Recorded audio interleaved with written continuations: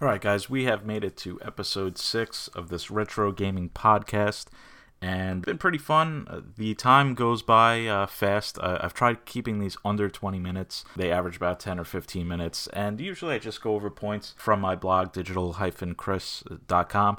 And there's a lot more stuff that I'm going to get into that is podcast-centric and discussion-centric. And I want to start interviewing people about their retro video games experience, their memories, things that, maybe I've never heard of or stories I never heard of, because everyone does have a different story, especially if you're a different age or different generation. So today we're going to go over the top 5 retro sports games of all times. My favorite, not the best, not the highest selling, just my personal favorite. And that's where the conversation really starts. Everyone has their own, top 5, just because of the systems that they played. If you were an SNES person or a Sega person, you might have different opinions too, or you might be, a baseball fan bigger than a football fan, and maybe Madden's not in your top 5. So first of all, honorable mention. I don't even know if this falls under the category of a sports game, but I did mention Road Rash, the one that was on Sega Genesis, but also it was on Sony PlayStation. So I think it was the exact same game. The Sony PlayStation had that intro, which if you're a fan of music, was Soundgarden's Outshined,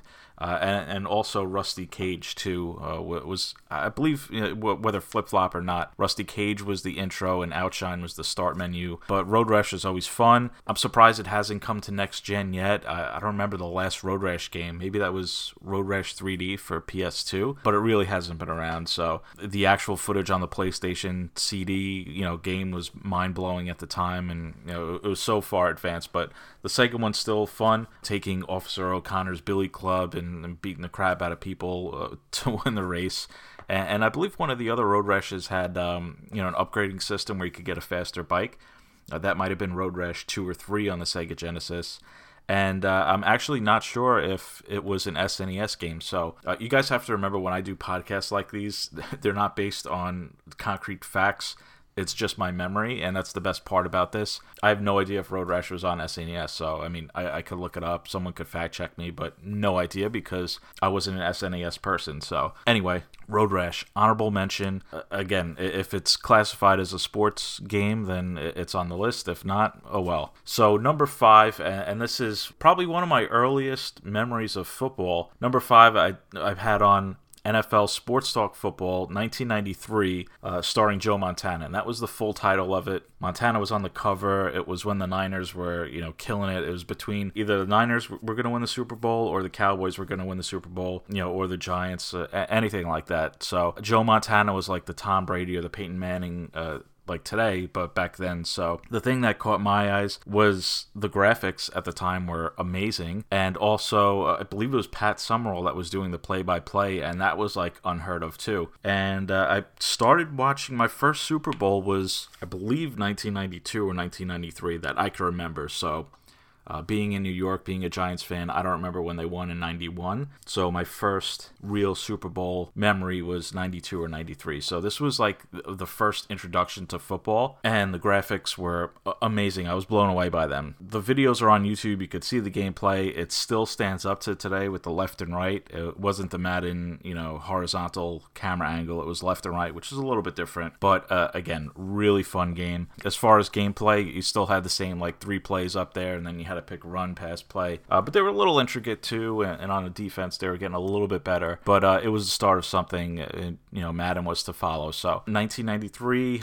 NFL Sports Talk Football, Joe Montana, that was number 5, and that was on the Sega Genesis, obviously. Number 4, this cracks my top 10 Nintendo games of all time, and it's Super Dodgeball. So this is definitely a sports game, but not a serious game. This is a pick-up-and-play game. It's fun going to different countries and seeing the stereotypical figures, whether it's China, India, Iceland, Russia, and just have the background stereotypical and the players and their names stereotypical. Very funny, but also every different player had an ability of, when you charge and throw the ball would do something different. So whether it would turn into like a glowing disc, whether it would float, whether it would bounce or go right up to their face and then hit them and make it uncatchable. It was pretty fun. Again, an awesome 2-player game. This was the game that I used the NES Advantage the most. That was the joystick controller for Nintendo. Made it feel like a real arcade game, but really fun. Again, you would have laughs playing playing with your friends right now. That's the kind of game it is, and it still holds up to this day. Number 3, probably everyone's favorite, and when you think of sports games and retro games, NBA Jam. Now you could say NBA Jam for the arcade, NBA Jam for SNES. My memory was the one for Sega Genesis. We would, once you got on fire, just nail 3-pointers.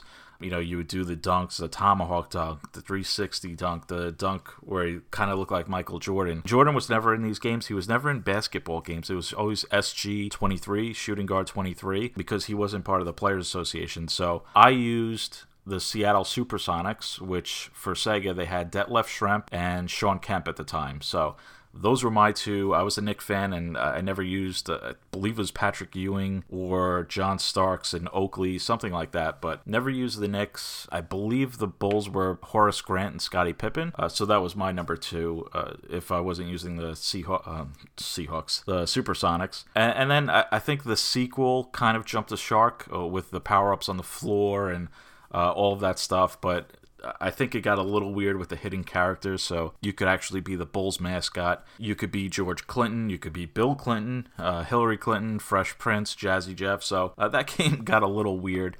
And I stopped after the first one, but again, NBA Jam, a pick up and play. You don't need any basketball acumen. You just need to know how to steal, pass, and shoot. So it really was a 3-button game. Now, number 2, I know this might not classify as retro, but it is 13 years old, and that's Madden NFL Football 2005. It's known as the one with Ray Lewis on the cover. It was the 25th anniversary, I believe, but it was also the first game to have a hit stick. This was one of the first times I bought a game at midnight. I was in college at the time, and my roommate, we stayed up, we went to the mall, we got it at midnight, and then we played it all morning. So it was one of those games where you wanted to be the best, you wanted to try out the new hit stick, and see the graphics at the time were like revolutionary. And this one, online, my roommate and I were ranked number 5 in the world on the EA's server. I wish we could get proof of this somehow, and maybe we have pictures of it back then, but we were ranked number 5. He would control the offense and I would control the defense because I was more defensive minded, and I love user picks and all of that stuff. And in our college house, we actually had a huge dry erase board with the plays that we would be doing, what order, what situation, and then our go-to plays, if we were in trouble and stuff. Another one of the highlights in online play is, I believe when we were like number 10, we were playing the number 3 ranked person. At the time, if you hit like down and start during kickoff, you could freeze the game during any point of kickoff. So we were beating this guy who was ranked number 3, and he was losing. So when he scored, it was still a blowout. He froze the game. And at the time, headsets were prevalent. We were, yelling at him. And he's like, yeah, you guys are just going to have to quit or, wait. And, at college, we had nothing to do. It was at night. And we waited 3 hours during the freeze. We didn't shut it off. And the guy ended up, coming back and unfreezing it. And we saw that the game was playing. We played it out and we beat him. And I believe that's how we got to number 5 overall, was beating that guy. And you could look up that glitch online, which is pretty funny. It was funny that we just sat there and left the game on. So another highlight, which might be a low light of this game, and I could talk about this game forever because it was really revolutionary. I was playing a girl who was, I think she said she was like 14 years old at the time, and I don't know if it was her first time playing or she didn't know the game of football. I actually beat her 116-0, and I was the Packers, and I forgot what team she was, but we were always the Packers, just because we liked the running game of Amon Green, and at the time they had a good defense, and they had like Nile Diggs, they had Kabir Habajabi-Lamila. They really had a good defense too, and good offense, and obviously Favre. I forgot who was the tight end at the time, but really good team. So we were always the Packers. That was it, and obviously using the Tampa Bay Bucks playbook, which I still use to this day. So I beat her 116-0, and it was just me, so I kind of felt bad, but what are we going to do? He played the whole game, so that was a highlight and a low light of me playing that game. So number 1, this isn't a shocker, I mentioned this before on other podcast episodes and other blog posts, is NHL 94. I had it for the Sega Genesis. It's still the best hockey game out today. It was a pick up and play, 2-button game. Basically all of the teams were basically all-star games at this point, at least one Hall of Famer. Gamer, whether it was Gretzky on the Kings, Jaromir Jagr and Mario Lemieux on the Penguins.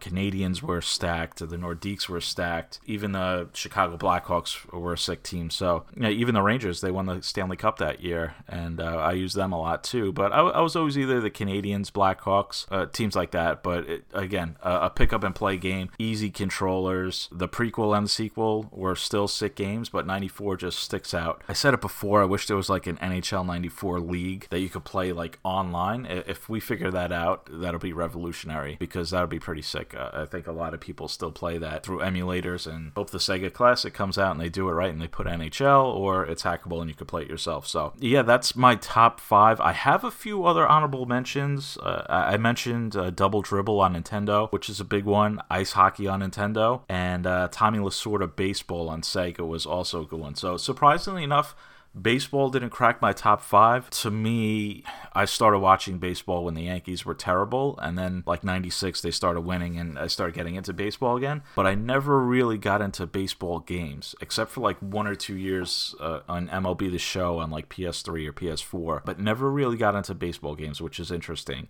And basketball games too. I mean, NBA Jam, but like the real sim basketball games, I never got into those too. So I think they would always come out around the same time as Call of Duty. So that's why I never like got them. I mean, real sim basketball games, not my thing. And then ice hockey, again, I tried playing like NHL 12 or NHL, 10. Never really got into the next gen or current gen NHL games. So I'm stuck with NHL 94. That game holds a place in my heart. So, and then Tommy Lasorda Baseball on Sega, good graphics at the time. Just never got really into baseball video games. So that's another top 5. We did get this under 15 minutes as promised.